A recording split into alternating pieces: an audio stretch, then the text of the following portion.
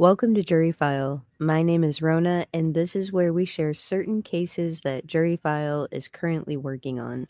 We do not share sensitive case details or information that we feel is damaging to the case or the ongoing investigation. You can find Jury File on most podcasting platforms, as well as YouTube, Facebook, Twitter, Reddit, and Instagram. In this episode, we will be speaking to John Palmer, who lost his wife, Katie Palmer, on April 21st, 2020. The details that you will hear are extremely upsetting, or at least they were to me. I believe that Katie's story should be told in mass and as often as possible. John Palmer has fought for justice for over 2 years now. When you hear him speak about Katie and about what happened to her, you can still hear the raw emotion 2 years later.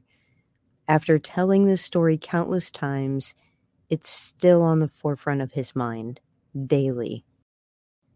Katie was a Denison, Texas middle school science teacher. Those who knew Katie described her as passionate, bright, and a positive energy. Katie was very much loved and respected. She was also seen as a community leader, and most importantly, she was also a mom. On April 21st, 2020, Katie did not start out the day normally.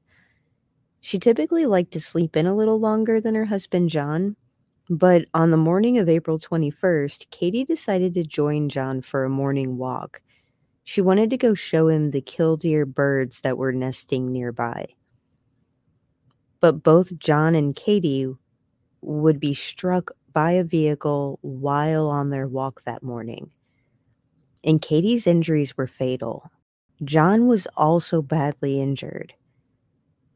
John describes this incident as allegedly being a drunk driving incident from a driver that local law enforcement knew well. Law enforcement seems to disagree about that. But I think the data in this case speaks for itself. In this episode, we'll hear from John and allow him to tell his story of what happened that day. And then we'll be back soon with a second episode reviewing the data in this case, the body cam footage, and everything that's been done to try to create justice for Katie Palmer since April 21st, 2020. If you're interested in Katie's case, you can also follow updates regarding the fight for justice on Facebook and also Twitter, Instagram, and TikTok. All of these profiles are managed by the family of Katie Palmer. Now let's allow this story to be told by the most loyal advocate for Katie Palmer, her husband, John Palmer. Would you like me to start from the very beginning? Of course. Okay. So the night before, on April 20th, 2020, I told my wife, Katie Palmer, that I was going to work out in our backyard and then probably go for a walk before I went to work. And she told me to wake her up um, that morning, the morning of the 21st, and she'd go walk with me. And she never did go walk with me in the mornings. So kind of rolled my eyes and said, yeah, sure, I'll wake you up. So that morning I went and worked out in our backyard, and I called her or sent her a text to see if she wanted to go walking with me, and she didn't answer. So walked in the house, woke her up, asked her if she wanted to come walk. She said she didn't, and I reminded her that she asked me to wake her up and that she wanted to go walking. So she got up, she got ready. Um, we have two kids, Bella and Brandon, and I went to go wake up Brandon, who's the youngest. He usually got up before his sister. This is at the beginning stages of COVID. So the kids were not at school. They were doing remote learning. So Brandon usually got up before Bella, and I just let Bella sleep in. Told Brandon that his mom and I are going to go for a walk. And sometimes he would come with me. And I've said this many times. I'm so thankful that he decided not to. Um, Wow. Katie and I started our walk at about 7:30, and we live outside the city limits. We live on a country road, no sidewalks. Pretty much, it's not a concrete road, but like an asphalt paved road. That's about a half a mile long, and that's where we'd walk. So we headed out west on Glenwood Drive, which is the road that we live on. Um, Headed out west, started walking. We got to an old golf course that is right by our house. We would usually cut through that golf course. There's some cart paths that we'd walk on. But there was some dew on the ground. She didn't have to log in to teach her students till 9 or 10 o'clock, and I think, well, I know she was going to go back to sleep for 30, 45 minutes, so she didn't want to get her legs wet. So we decided to keep on walking alongside the roadway, and we went almost to the end of Glenwood Drive, and there were some undeveloped lots. And she said that she saw some killdeer there a couple days before. And I don't know if you're familiar with birds, but killdeer are a bird that will nest on the ground. Yes. That's a bird that she studied in college. She was big into ornithology. So we looked over these undeveloped lots and didn't see any killdeer, and asked her if she wanted to keep on walking, and she said, no, let's just go ahead and turn back. I said, oh, okay. So we turned back, and so we were heading west down Glenwood, and then we were heading east back home. Okay. And we were heading east, and we were facing traffic, facing any traffic that would be approaching us. And as we got about 2/10 of a mile from our house, that's when our neighbor, Corey Foster, crossed over the roadway and hit us both from behind. He hit us approximately 70 feet. Hit us so hard that he knocked us out of our shoes. And as I was being projected onto the golf course, I could see his truck out of my peripheral vision. Seemed like we were going about the same speed. I hit the ground, and I immediately knew that we had been hit. Tried to get up. I couldn't get up. It felt like there was a ratchet around my midsection, and it was tightening. And I looked over, and that's when I saw Katie. Katie was propped up on her left elbow, and she was looking in my direction, but not at me. She was looking right past me, and she let out this this moan, this painful moan. At which point, I started to yell for somebody to call the cops, call the police, call the cops. I started to crawl over to Katie because I couldn't walk. And no one is out there with you guys at this point? It's no, it's just Katie and I and Corey Foster. At which point, Corey started to say that he didn't know it was me, and he identified me by name. Said, "John, I didn't know it was you." I couldn't see. I was trying to clear off my windshield, and I'm just yelling for somebody to call the cops. And I make it over to Katie, and she's, like I said, propped up on her left elbow, laid her down on her back, and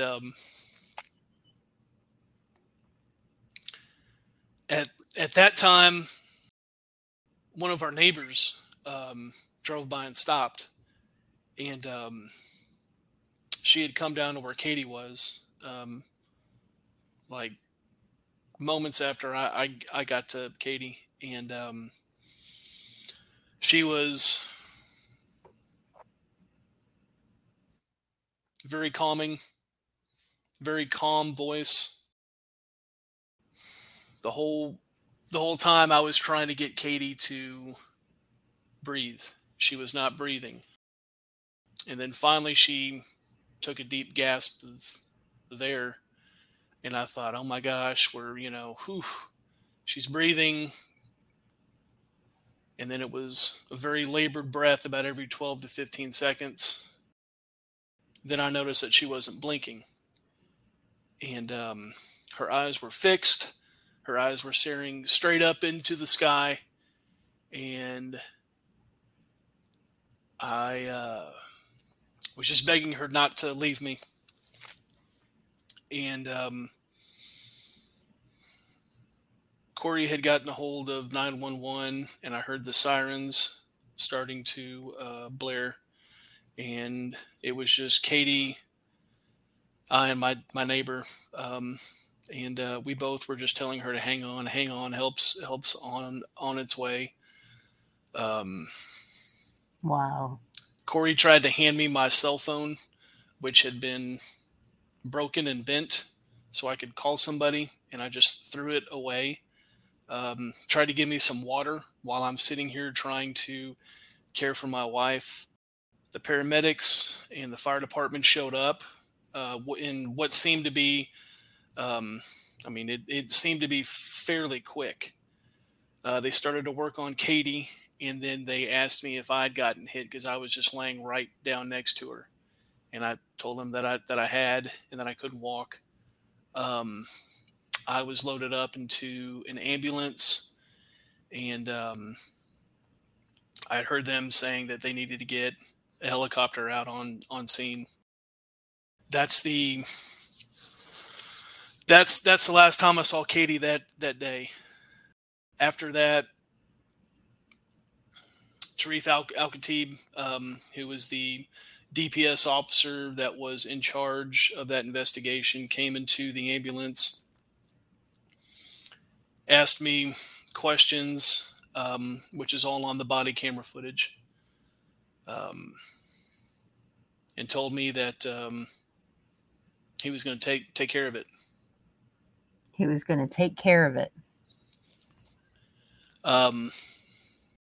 I was sent to Texoma Medical Center in Denison, Texas, and my wife's body was flown to Plano, Texas, to a trauma center. She was later declared dead 1 a.m. the following morning. Oh, so she made it a little while? She didn't. That's the only time that they could perform that test. I believe Katie died there on scene. I believe they were doing their best to try to keep her alive. She was declared brain dead. I had a brother in the same situation at the end of his life. I totally understand that. It's a horrific experience to have to go through. But yeah, you're probably right about that. They told me that the impact of her head hitting his hood, so her body wrapped around his truck and her head hit the hood of his truck, and the swelling caused her brainstem to snap. And they said Wow. that was probably probably happened very, very quickly. Yeah, I would imagine. So that was that day, and my kids. I was at the hospital about an hour or so away. Couldn't be there for my kids when they went to Plano to go say goodbye to their mom, and that was wow, that's hard. That's hard. I mean, insanely difficult. Yeah. How long did it take you to recover from all of your injuries? I was at the ICU for a day. I fractured vertebrae in my back, broke 3 or 4 ribs, had some internal bruising of organs, and they wanted to keep me there for a couple more days. And I asked to be checked out. I couldn't stay in the hospital. I couldn't stay in the hospital. For better or worse, I would have done the same thing. Not be with my kids. That wasn't going to get any better laying in a hospital bed. I've got a bed at home, um, Right. and I needed to be just wanted to be with them. So Yeah. yeah. So from there, um, you were reunited with your kids, and I imagine there was a is Katie close with her family? Extremely close. She talked to her dad on the phone every single day, and her mom was her best friend, and they were around each other every day. I've said this numerous times. Katie is very family centric and loved to be around family, and family was always first. Um, she came from a big close family. Just loved being around them. Um, yeah, Goodness, and that's they difficult. have been tremendous through all of this. From April 21st, 2020 and on. She was a fantastic woman, fantastic human being, and that's just the result of the type of family that she had growing up. Yeah.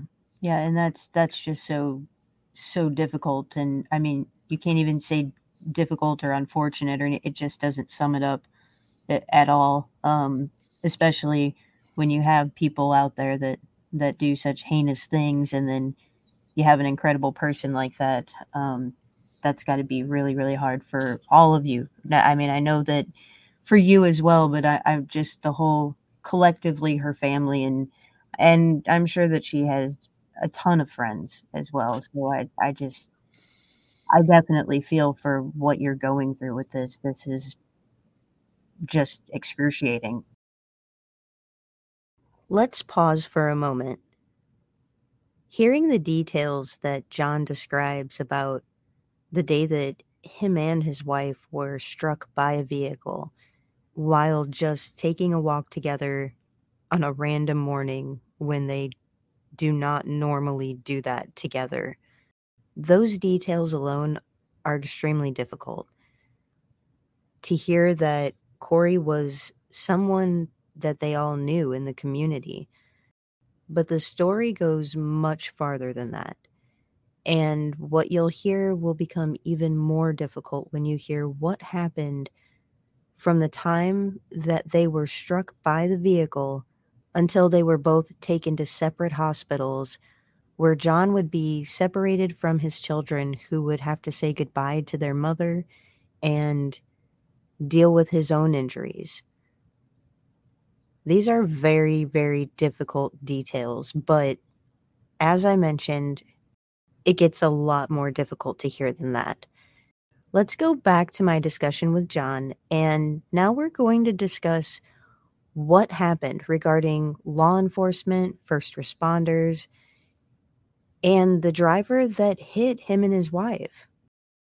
So, and this is based off of body camera footage. This is based off of Trif Al-Khatib's um, major crash investigation packet, and this is also based upon a third party crash recreation report that was commissioned by Grayson County, because for some reason the Texas Department of Public Safety um, didn't care enough to recreate this accident. Pardon me. Doesn't surprise me at all. And I'm not going to call this an accident. This incident, Okay. because this was no accident. This was a series of horrible choices made by one man that resulted in the death of Katie Palmer. So this was no accident. This was an incident that was caused by the recklessness of Corey Foster. Okay. Um, Before you get into that, I wanted to ask one question real quick. About how long were you and Katie out there on the ground before law enforcement showed up, do you think? How many minutes do you think passed? before law enforcement or before first responders. Well, first responders. Um, Anybody who would have been an eyewitness or had a body cam. oh, well, I'd say maybe 7 to 10 minutes, maybe. Okay. I mean, Okay. like the fire department and the EMTs got there fairly quickly. So, but they didn't have body cameras on. DPS, we were hit at about 7:45. Tarif Al-Khatib didn't show up till 8:15. Oh, okay. And something really interesting about that, I was told that a shift starts around 6. Tarif was still at his house, and his house is a whole lot closer to us than where the Sherman station is for the highway patrol. So, Really? not sure why he was still at his house, but he got the call at 7:55 and was on scene 20 minutes later. In fact, the helicopter, the medical evac helicopter that took Katie to Plano, beat him there. What? Yeah. So Tarif absolutely took his time. I'm not sure what he was doing. I guess he had to get dressed and come out on scene. I don't know. And in his lackadaisical attitude in showing up on scene, definitely did not did not quit the investigation. And I'd like to throw that up in quotes. That he did was subpar at best. So Okay. Yeah, it doesn't sound like there was much of an investigation, to be quite honest. no, ma'am. Okay, I'll let you pick up now where you were headed. I apologize. I just wanted to make sure I understood about what the time frame was there. Yes, ma'am. So Corey Foster left his house, and from where his driveway is to where we were hit is approximately 3/10 of a mile. The crash report that was completed by Corporal Tarif Al-Khatib of the Texas Department of Public Safety states that Foster told him that he couldn't see when he left his driveway. So he couldn't see, and he was driving a 6-ton truck. Drove 3/10 of a mile, and if he was going the speed limit, which is 30 miles an hour, it would take him approximately 38 seconds to get from where his driveway was to where he ran over my wife and hit me as well. So he, again, drove blindly for 3/10 of a mile due to condensation on his windshield. As a What? result, correct. Okay. He could not clear the fog off of his windshield. So Okay. he decided to keep driving. With that, he was also on his phone, and he was in the process, and we found this information out through civil discovery through our civil lawsuit. The only timeline that we could come up with is that he was dialing a number as he was driving that caused him to cross over the roadway, which he couldn't see anyway because he was blind, and hit both Katie and I. When he got out of his truck, he still had the phone in his hand. That's when I started to yell for somebody to call the cops. Corey identified me, told me he was sorry. He didn't know it was us.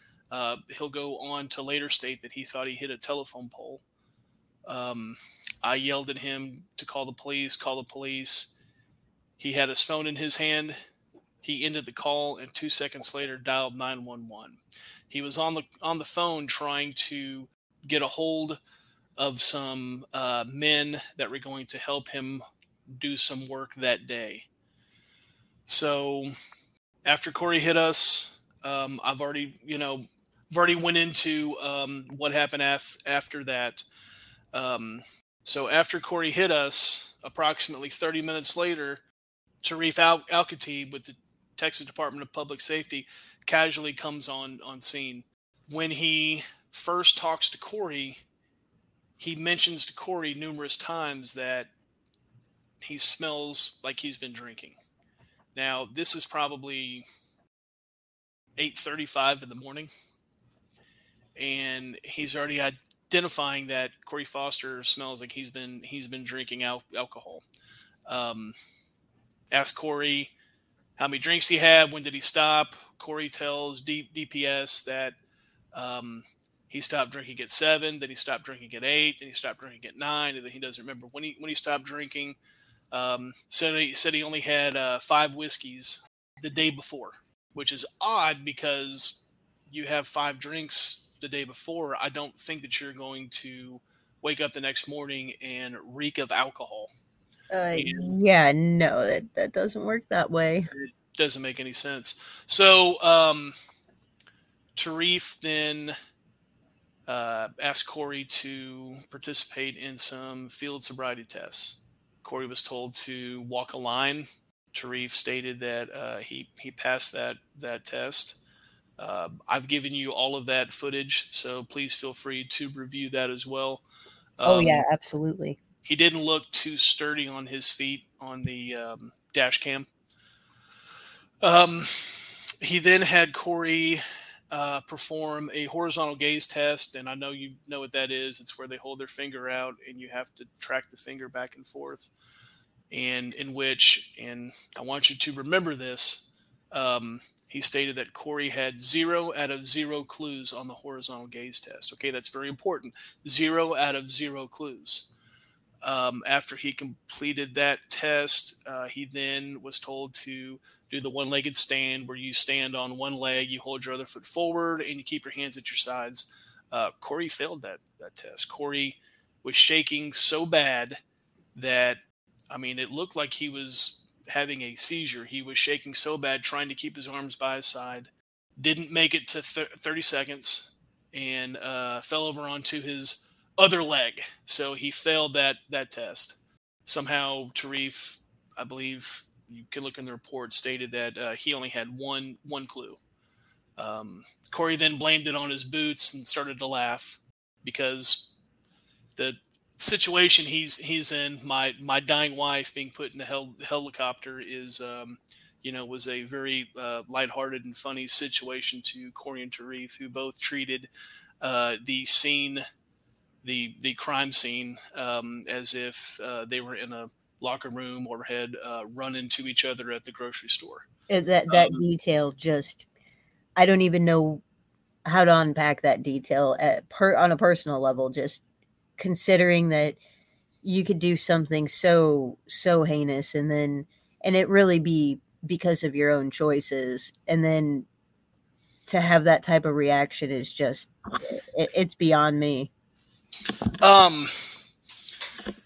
It was just par for the course on everything that has happened. So after he completed that test, Tarif asked him to take a portable breathalyzer, in which Corey blew into it, and Tarif never shows what the score is on his body cam. He blows into it, makes mention numerous times that it's still going up from a certain point. He was still under the legal limit, which is 0.08, but he makes mention numerous times, this is where you're at. He never tells him what his score is. He just shows him what the score is and says, you're going up from here. You must have drank a lot last night. Never shows the body camera at all. Never really tells Corey what he blew, just shows that to him. Now, very odd and very, very suspect. Yes. So with that, later shown in his reports, and then he later makes mention of this to another officer and to his superiors, which he called numerous times on scene, which is also odd as a trooper with over 10 years of experience. I don't know what you have to call your supervisor 3-4 times. Corey blew a .06. Okay, that's what he blew on the portable breathalyzer test. Everything that I've read, everything that I've researched on the internet says it is scientifically impossible for a person to have zero clues on the horizontal gaze test and blow a point zero 0.06 into a breathalyzer. Now, mind you, that breathalyzer occurred almost an hour after he hit us. So he blew a point zero 0.06 almost an hour after he killed my wife. Any competent law enforcement officer would take that time into consideration and go, they were hit about 7:45, and it's almost an hour later, and this man is just blown a point zero 0.06. He was probably legally at a point zero 0.08 when he hit them, which would mean that that's an automatic DWI. Or should be. Correct. At least we should probably take him in to go get a blood sample. Not once did Tarif Al-Khatib ask Corey for a blood sample. In fact, another trooper on scene, and this is all captured on body camera, asked Tarif, "Are we going to get blood?" Tarif's response was no. All that, referring to the alcohol that was in his blood, the score on the portable breathalyzer test, all that was from last night. Not that he passed his field sobriety tests, not that I don't think he's intoxicated. No, all that was from last night. It doesn't matter when it's from. He still created this situation, no matter what day it was. You are 100% correct. Residual alcohol in your system from the night before does not clear you whatsoever. I mean, if I go get drunk tomorrow and commit a crime today while I'm still intoxicated this morning, I'm still going to be liable for that crime that I was intoxicated from yesterday doing. I mean, that is just mind-blowing. You are correct. You are absolutely correct. So at that point, Tarif, they go to Corey's truck. There's a cup that has a substance in it. That's not tested for alcohol at all. It's poured out. They allow Corey, with their backs turned, for about 15 seconds to get whatever he wants out of his truck. And then Tarif asks him if he has any weapons in his vehicle, and he says, "I have 2 handguns." Tarif asks him, "Are they loaded?" And Corey makes a joke and says, "Well, they wouldn't do any good if they weren't loaded." And they all have a big laugh, which is the second time that Corey laughs. And I want to make sure that you're aware of this. Not once did Corey ask how Katie was doing. Not one time. Not one time. Not one time did he show any emotion. If I was driving down the road and I just hit 2 people, and I got one that's just been loaded up in an ambulance going to the ICU, and I've got a helicopter that is landing in a field and transporting somebody that I seriously injured or killed, I'm going to be a complete wreck. So after he hit you and law enforcement arrives and they pretend to be looking into this situation, it seems like. I think pretend is even a strong word. Yeah, it sounds that way. It even sounds like they tried to not let things be seen. And now I could be jumping ahead of myself here, and I need to look even further into some of the things in this case. But it appears that maybe they were even trying to hide certain things from the body cam. I believe they did a very good job at not doing their job and not doing it well. There's been many times where I thought maybe this was just complacency, that Tarif showed up on scene and just thought it was a horrible accident, and don't see how he could have possibly come to that conclusion. You've got a man that traveled 3/10 of a mile blind, with a strong smell of alcohol coming from his breath, crossed over the roadway, told you that he shouldn't have been driving, didn't know what side of the road he was on, thought he hit a telephone pole, and then again blows a .06 50 minutes after. Well, he didn't even have the wherewithal to wipe off his windshield. He could have. He should have stopped, and even said, "I probably shouldn't have drove." All that right there, I don't know It's of a admission of single guilt. competent officer that would have all that information thrown at them and go, "Well, this was just an accident." It was not. It was clear recklessness. And so Corey, going back to the handguns, Tarif then instructed Corey to go into his vehicle and retrieve the loaded handguns. What? What officer do you know would ask somebody who, you know, two years ago, last week or whatnot, the man committed a crime and the man has alcohol in his system. Ask him to retrieve the loaded handguns and bring them to him. That is That's insane. beyond any protocol ever.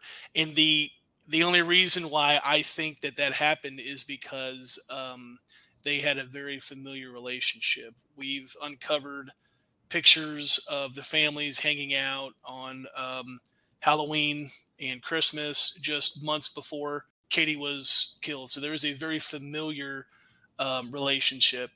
So at that point, it's time to take, or it's time for, I guess, Corey to leave. Tarif stated that I guess there's, we're done here. Do you have somebody to come pick you up? And he said, "Oh, I can get my mom to come pick me up, or he can just walk home." He lives 2/10 of a mile down the road. Tarif then said, "Oh, I'll take you," and Corey declined, and Tarif insisted.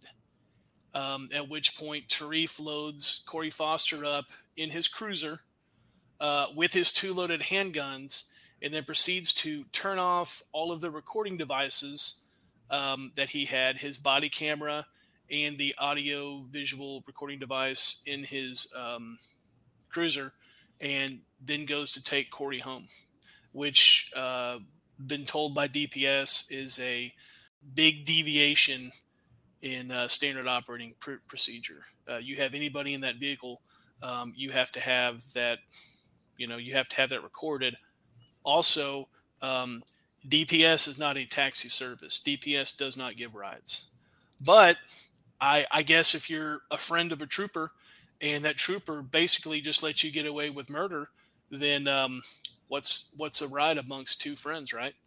So And there's never been any type of internal review regarding this, or there's an ongoing one right now. And how long has that been ongoing? 6 months. Okay. 7 months. Not as bad. I won't get too hot yet. They haven't found enough evidence right now, from what I've been told, to formally reprimand him, but it's the DPS reviews the DPS. So this is not like an outside agency that reviews Texas Department of Public Safety.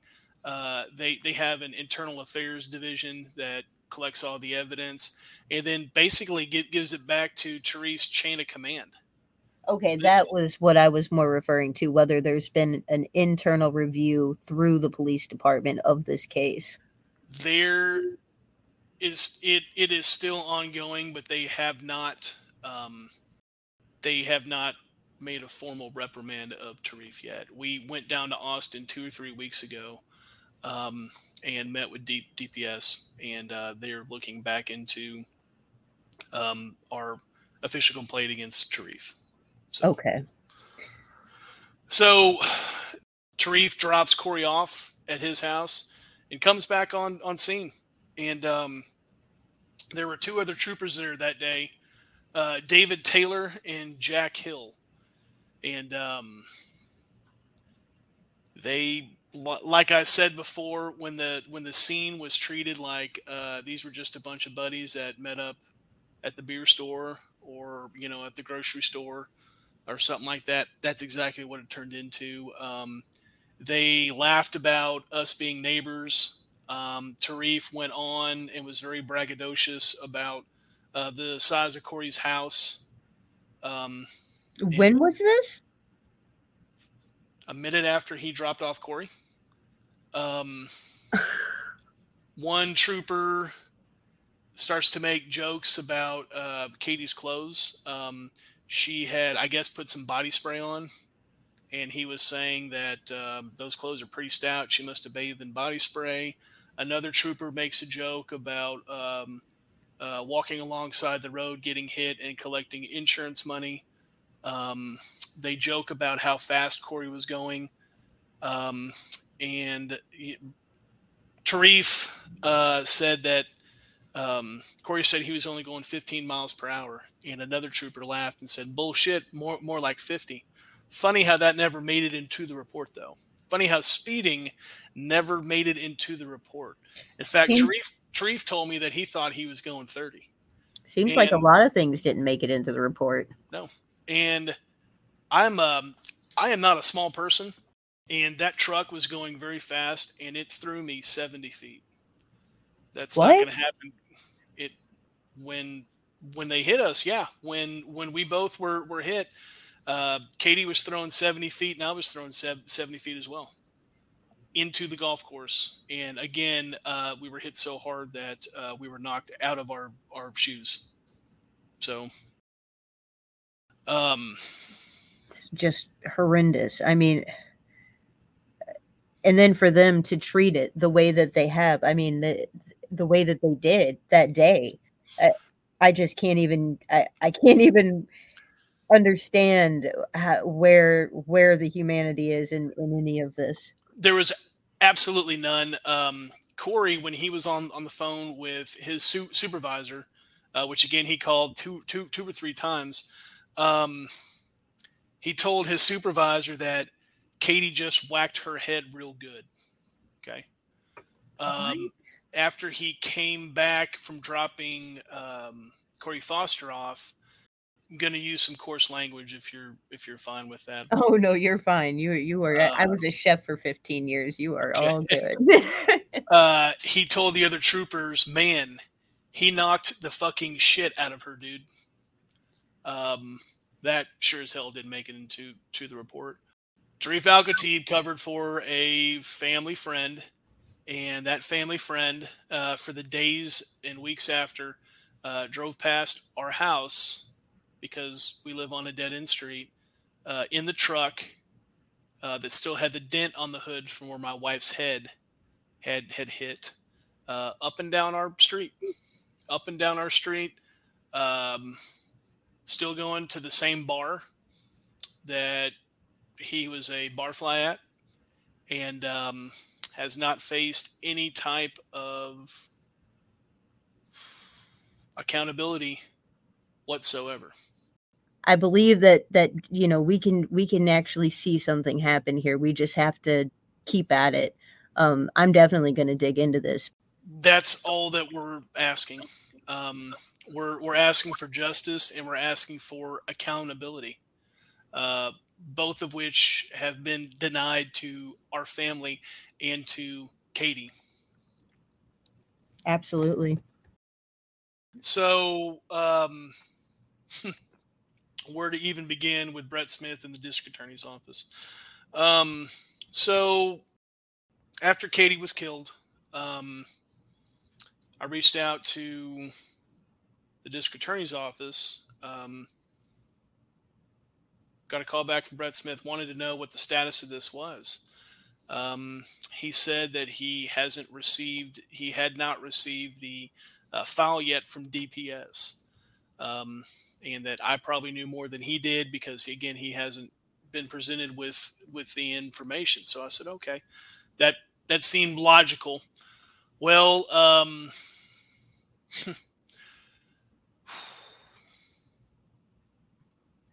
about 2 months after, Katie's mom calls Brett Smith She got his number on Facebook. He had his number on Facebook. He wasn't at the office.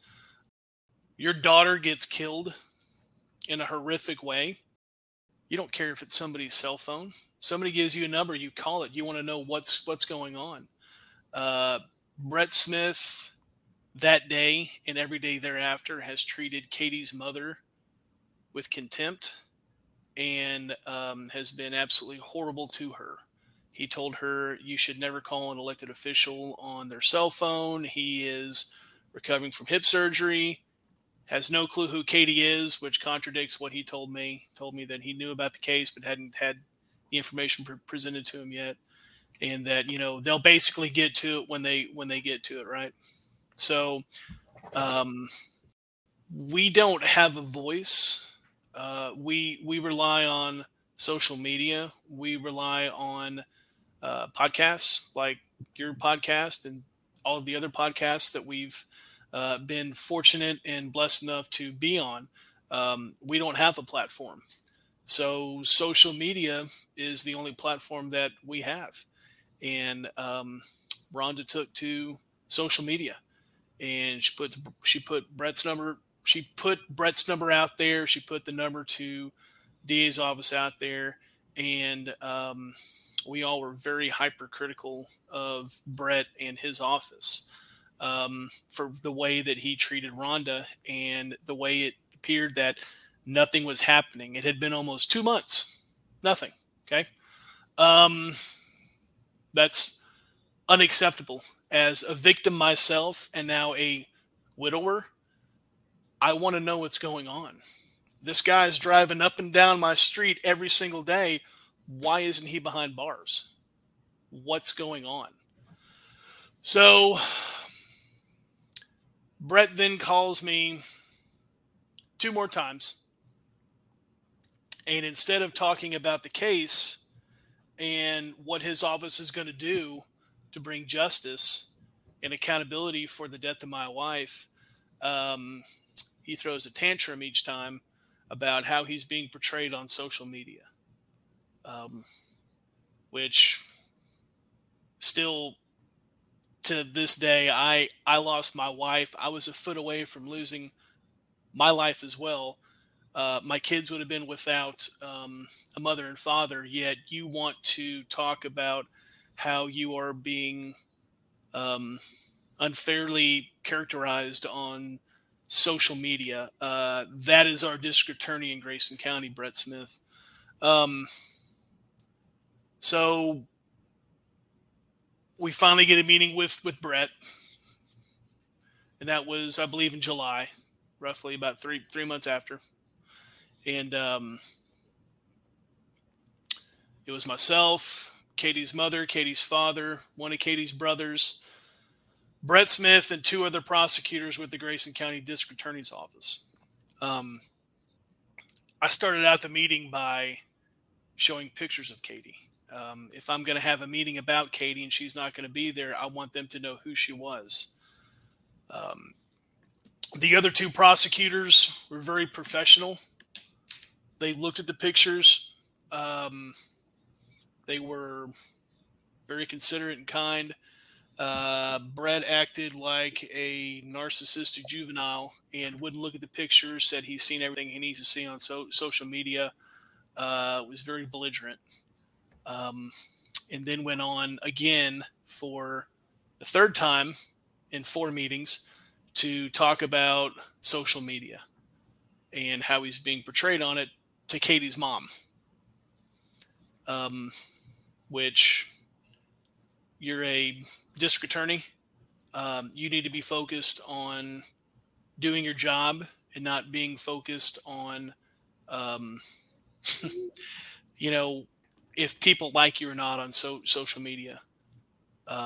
You don't need to be worried about your, your ability, your Q score or whatever it's called, for re-election right now. You've got a victim, you've got a family that wants answers, and that's all he was worried about. During that meeting, he told us to, quote, call off our jihad. told us to call off our jihad on social media and started to laugh. The other two prosecutors and me and my family just I don't know how you take something like that. Caught us all off guard. Caught the other two prosecutors off guard. Uh, but I can't even with that. But again, that is our Grayson County District Attorney, Brett Smith. I then was introduced at a later date and had two meetings with Kerry Ashmore, who's the first assistant district attorney for Brett Smith. Kerry Ashmore and Nathan Young were the two prosecutors with the Grayson County District Attorney's Office that presented this case in front of a grand jury on August 19th, 2020. Going back to that meeting with Brett, and I don't want to leave this out, Brett also makes the statement that missteps were made by Tarif Al-Khatib, who we would come to find out is Brett's wife's cousin's stepson. So a Blues family connection there. Missteps were made by Tarif, and that it was a bad investigation. He then goes on to talk about other. He bashes law enforcement for a little bit in that meeting. He goes on to talk about the small towns we have in Grayson County and how the police departments can't put together one decent report. So again, that's our district attorney that bashes law enforcement in front of a victim and victim's family, but is quite the opposite in public. Not a very good leadership trait to have. So makes mention of Tarif not doing a good job. Tarif made missteps. Didn't know why Tarif didn't get blood. Tarif should have gotten blood, and he was perplexed and said, I don't know what to tell you. He should have gotten blood. Now we're at the grand jury. Kerry Ashmore presents this to the grand jury. I was able to testify. Tarif Al-Khatib testified. And there was the third-party consultant that testified. A grand jury in Texas is comprised of 12. Okay. We only had 10 that day. So one didn't show up. Another recused himself. That left us with 10. There has to be 9 votes in order for an indictment to take. Kerry comes out and tells me that the grand jury was not going to move forward with an indictment. That blew my mind. Could not understand how we had all this evidence and yet could not get an indictment. That was on a Tuesday, okay? And there was a lot of evidence that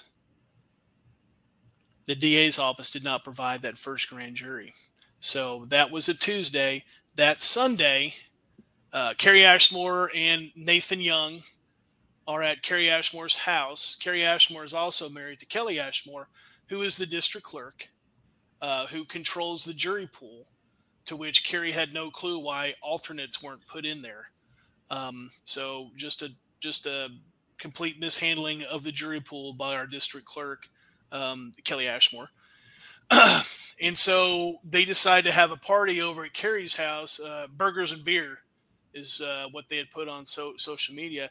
And at that party, in the pictures, they had an impaneled grand juror. One of the grand jurors that was on the grand jury that Kerry Ashmore presented to, he was at that pool party, and he continued to serve on the grand jury multiple times after that party. And also they would have, from what I've been told, they were very social together during this time period as well. Going over to, I believe, Kerry's house during the week and having dinner. Now I'm going to ask you a question. You have prosecutors that are partying with grand jurors they are presenting cases to. Does that seem ethical? And does that promote impartiality at all? It's enraging. No, no. I mean, these prosecutors are up there getting indictments that um, change people's lives, and you want it to be as impartial as possible.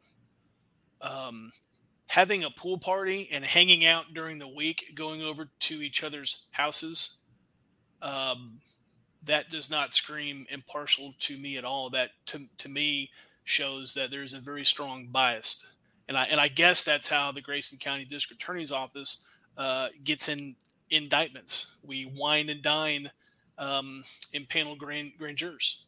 So so that was on the Sunday. Now that next Monday or Tuesday, I think I'd mentioned that there was a third party that recreated that crash because DPS did not perform a crash investigation. Correct. That report was finalized roughly a week later. So the grand jury did not get the final report in their hands from the expert that Grayson County hired. That report is very damning on Corey Foster. Very damning. Wow. I believe that if the grand jury had that report in their hands, the complete report dated, I believe that was the 25th, so 6 days after. So it was that Monday when Kerry Ashmore got that report. So, all right, so the grand jury no-billed our case. Then that Sunday, Kerry Ashmore has a party at his house with one of the impaneled grand jurors and continues to do so. And that grand jury continues to serve on the grand jury for a couple months after. They have a very familiar relationship. They're friends. The grand jurors over at Kerry's house, eating dinner during the week, and that's how prosecution works in Grayson County. So August 19th is when the grand jury convened, and then the finalized report from the third party that Grayson County hired was dated August 25th. So 6 days after. So that grand jury did not have that report in their hands, which again was very damning against Corey Foster. Very damning. And we have no clue what was presented to the grand jury because that's secret. And phone records. They never got Corey's phone records. Brett Smith and Kerry Ashmore told me at least on 2 occasions that they were going to get his phone records, even knew what cell carrier he had. I guess based upon the prefix, I don't know, but they knew his cell phone carrier and they were going to request those records. And I guess just never got around to it. So through the civil discovery process, we got his cell phone records, put together a timeline. He dialed a number 31 seconds before he called 911. Okay. That number was to a friend's mother's house where he was going to pick up some guys to go do some work. Okay. And the only plausible timeline that makes sense is that he was dialing the number as he hit us, got out, heard me yelling for somebody to call the police, still had his phone in his hand, ended the call, and dialed 911. Okay, so he was distracted driving. And oh, wow. In the report, DPS asked him, what did you do when you realized that you hit them? He said, I immediately called 911. Not, hey, I called these people that I was going to go meet, then I called 911. He said he immediately called 911. Oh, wow. So 18 months later, we get this information, and I asked the DA's office, why didn't you get this? And they put the blame on me, saying that, well, you wanted to go through with the with the grand jury, And you wanted this done, so we presented this quickly because that's what you wanted. You're supposed to be the attorneys. I'm not an attorney. I'm not a prosecutor. I've never been in trouble with the law. I'm not sure how this works. For all I know, they already had the phone records. I had not the slightest clue. I Wow. don't I It's their investigation. I don't know. So we gave that information to the Grayson County District Attorney's Office. They reviewed it, and I get a call one day at 4:30 p.m. from Kerry Ashmore, and we had been very hypercritical still of the DA's office. He called me and said, "Hey, we've reviewed these phone records, and we're going to put these phone records in front of a grand jury tomorrow." And I said, "Okay, well, do I need to be there? Because this is a new grand jury. It's been 18 months. There's probably been two grand juries since, because I believe you serve on a grand jury for 3 or 6 months, and so they keep on. It's new people who are not familiar with this case whatsoever." He goes, "No, we're just going to present you know parts of the case and the phone records to see if the grand jury wants to move forward." We ended the call. I thought about it. That did not seem right. Why is he calling me at 4:30 the day before?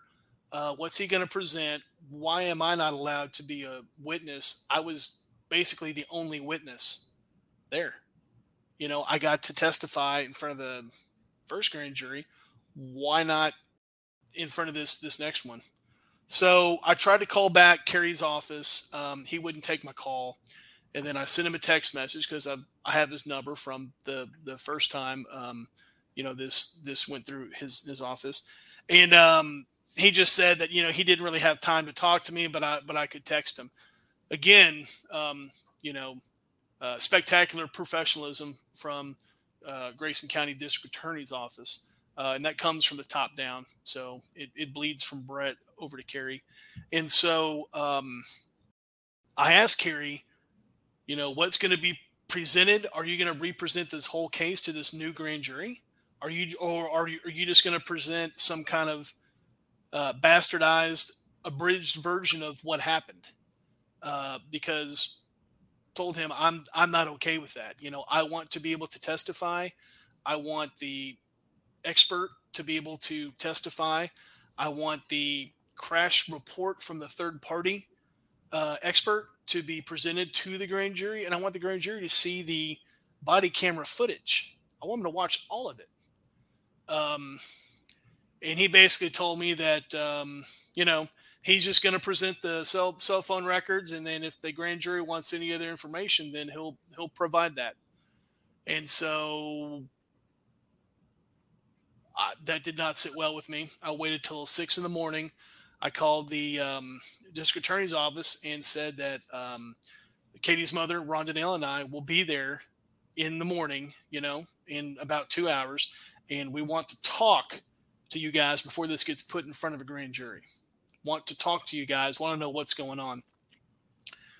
We get there before the grand jury gets there. The grand jury members are passing us, going into the grand jury room. Brett Smith and Kerry Ashmore would not take our meeting. Would not.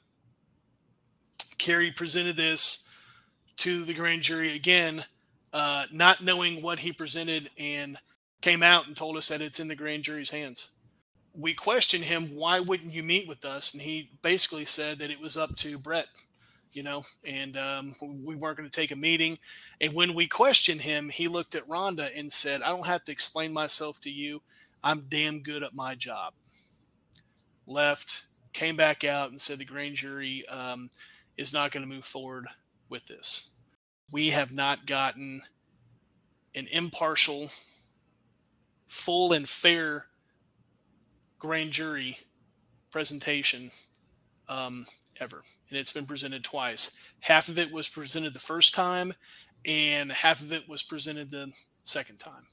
That's not justice. That's not how our system is supposed to work.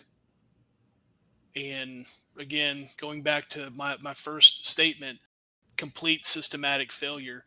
by the Grayson County District Attorney's Office multiple times over.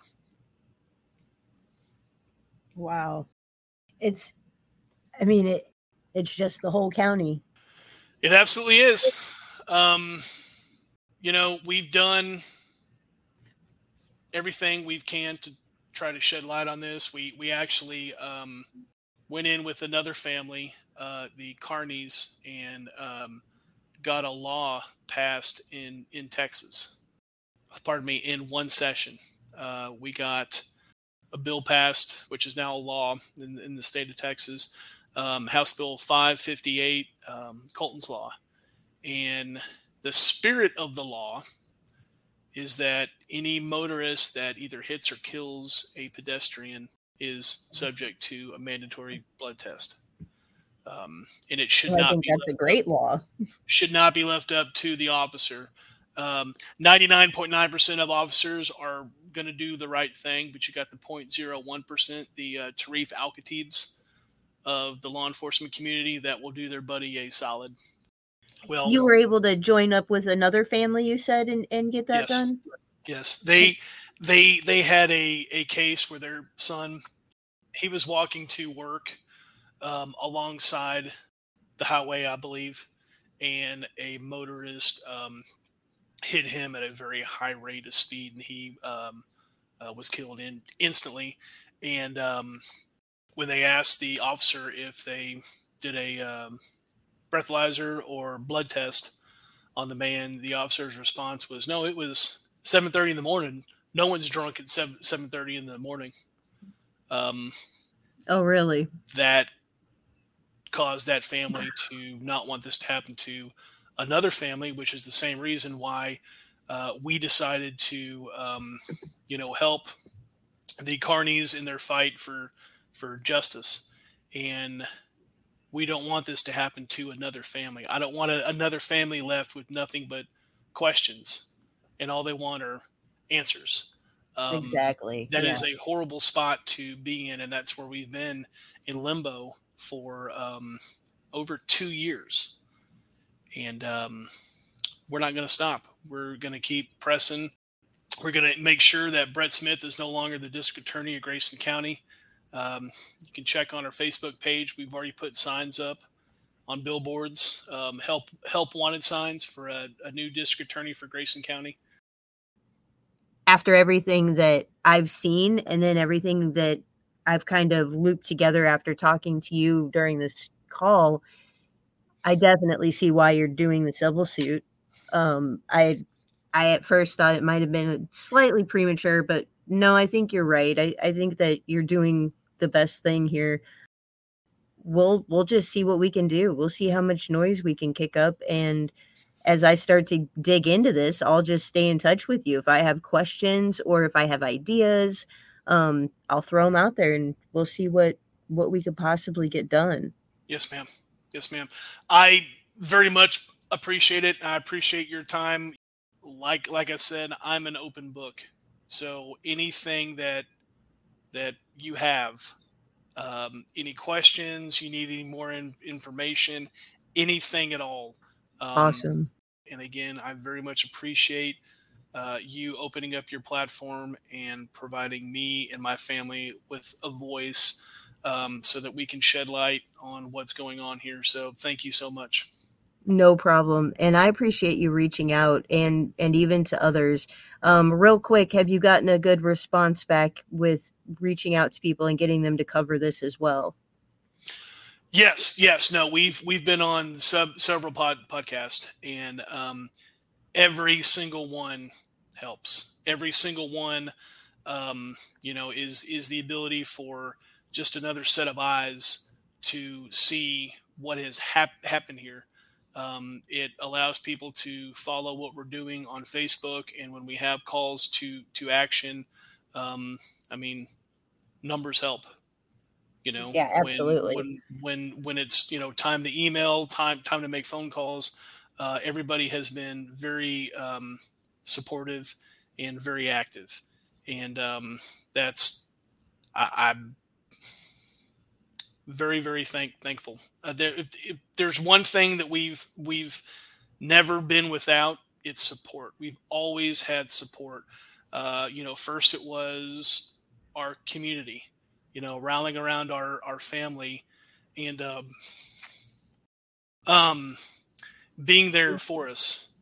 Um, you know, Katie's school, where she taught at, friends and family, people that I've never met before, just supporting us. And then as we've gone forward and have been vocal and have fought for justice and continue to fight for justice and seek justice, um, people from all over have reached out, and it just lets us know that we're continuing to do the right thing, um, and that we're not going to stop. Awesome. That's all you possibly can do. And that's so much more than, people get overwhelmed with stuff like this. It's amazing that you're staying focused and staying on track with it and trying to see something happen. This man deserves to pay for what he's done, and I stand behind you on that fully. So we're going to do whatever we can to help. We'll help you. We'll help Katie, help your kids and your family to hopefully get some kind of answers here. I don't like to say, a lot of people say closure. I don't really think there is closure in a situation like this. No. You and your kids will forever, and Katie's parents and everybody closest will forever feel this, and there's no taking that away. But Corey deserves to answer for this, and so does Grayson County. This is just, they have to answer for these things. I could not agree with you more. And injustice to one of us is an injustice to all of us. If it can happen to me and to my family and to Katie, it can happen to you. It can happen to somebody listening to your podcast. Exactly. And not only that, but in a variety of different situations. Maybe somebody's thinking, well, I don't go for walks on the side of the road. Well, that doesn't matter. It doesn't. There will be a situation where if they can use this type of power where it protects one of them, that's all that is.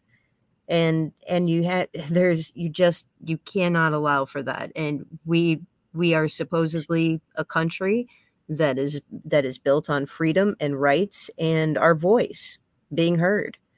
So we're going to make sure that they hear us real loud. I think it's our duty to stand up. There is nothing that I can do or anybody can do to bring Katie back. She's gone. She is forever gone. There is nothing that we can do to bring her back.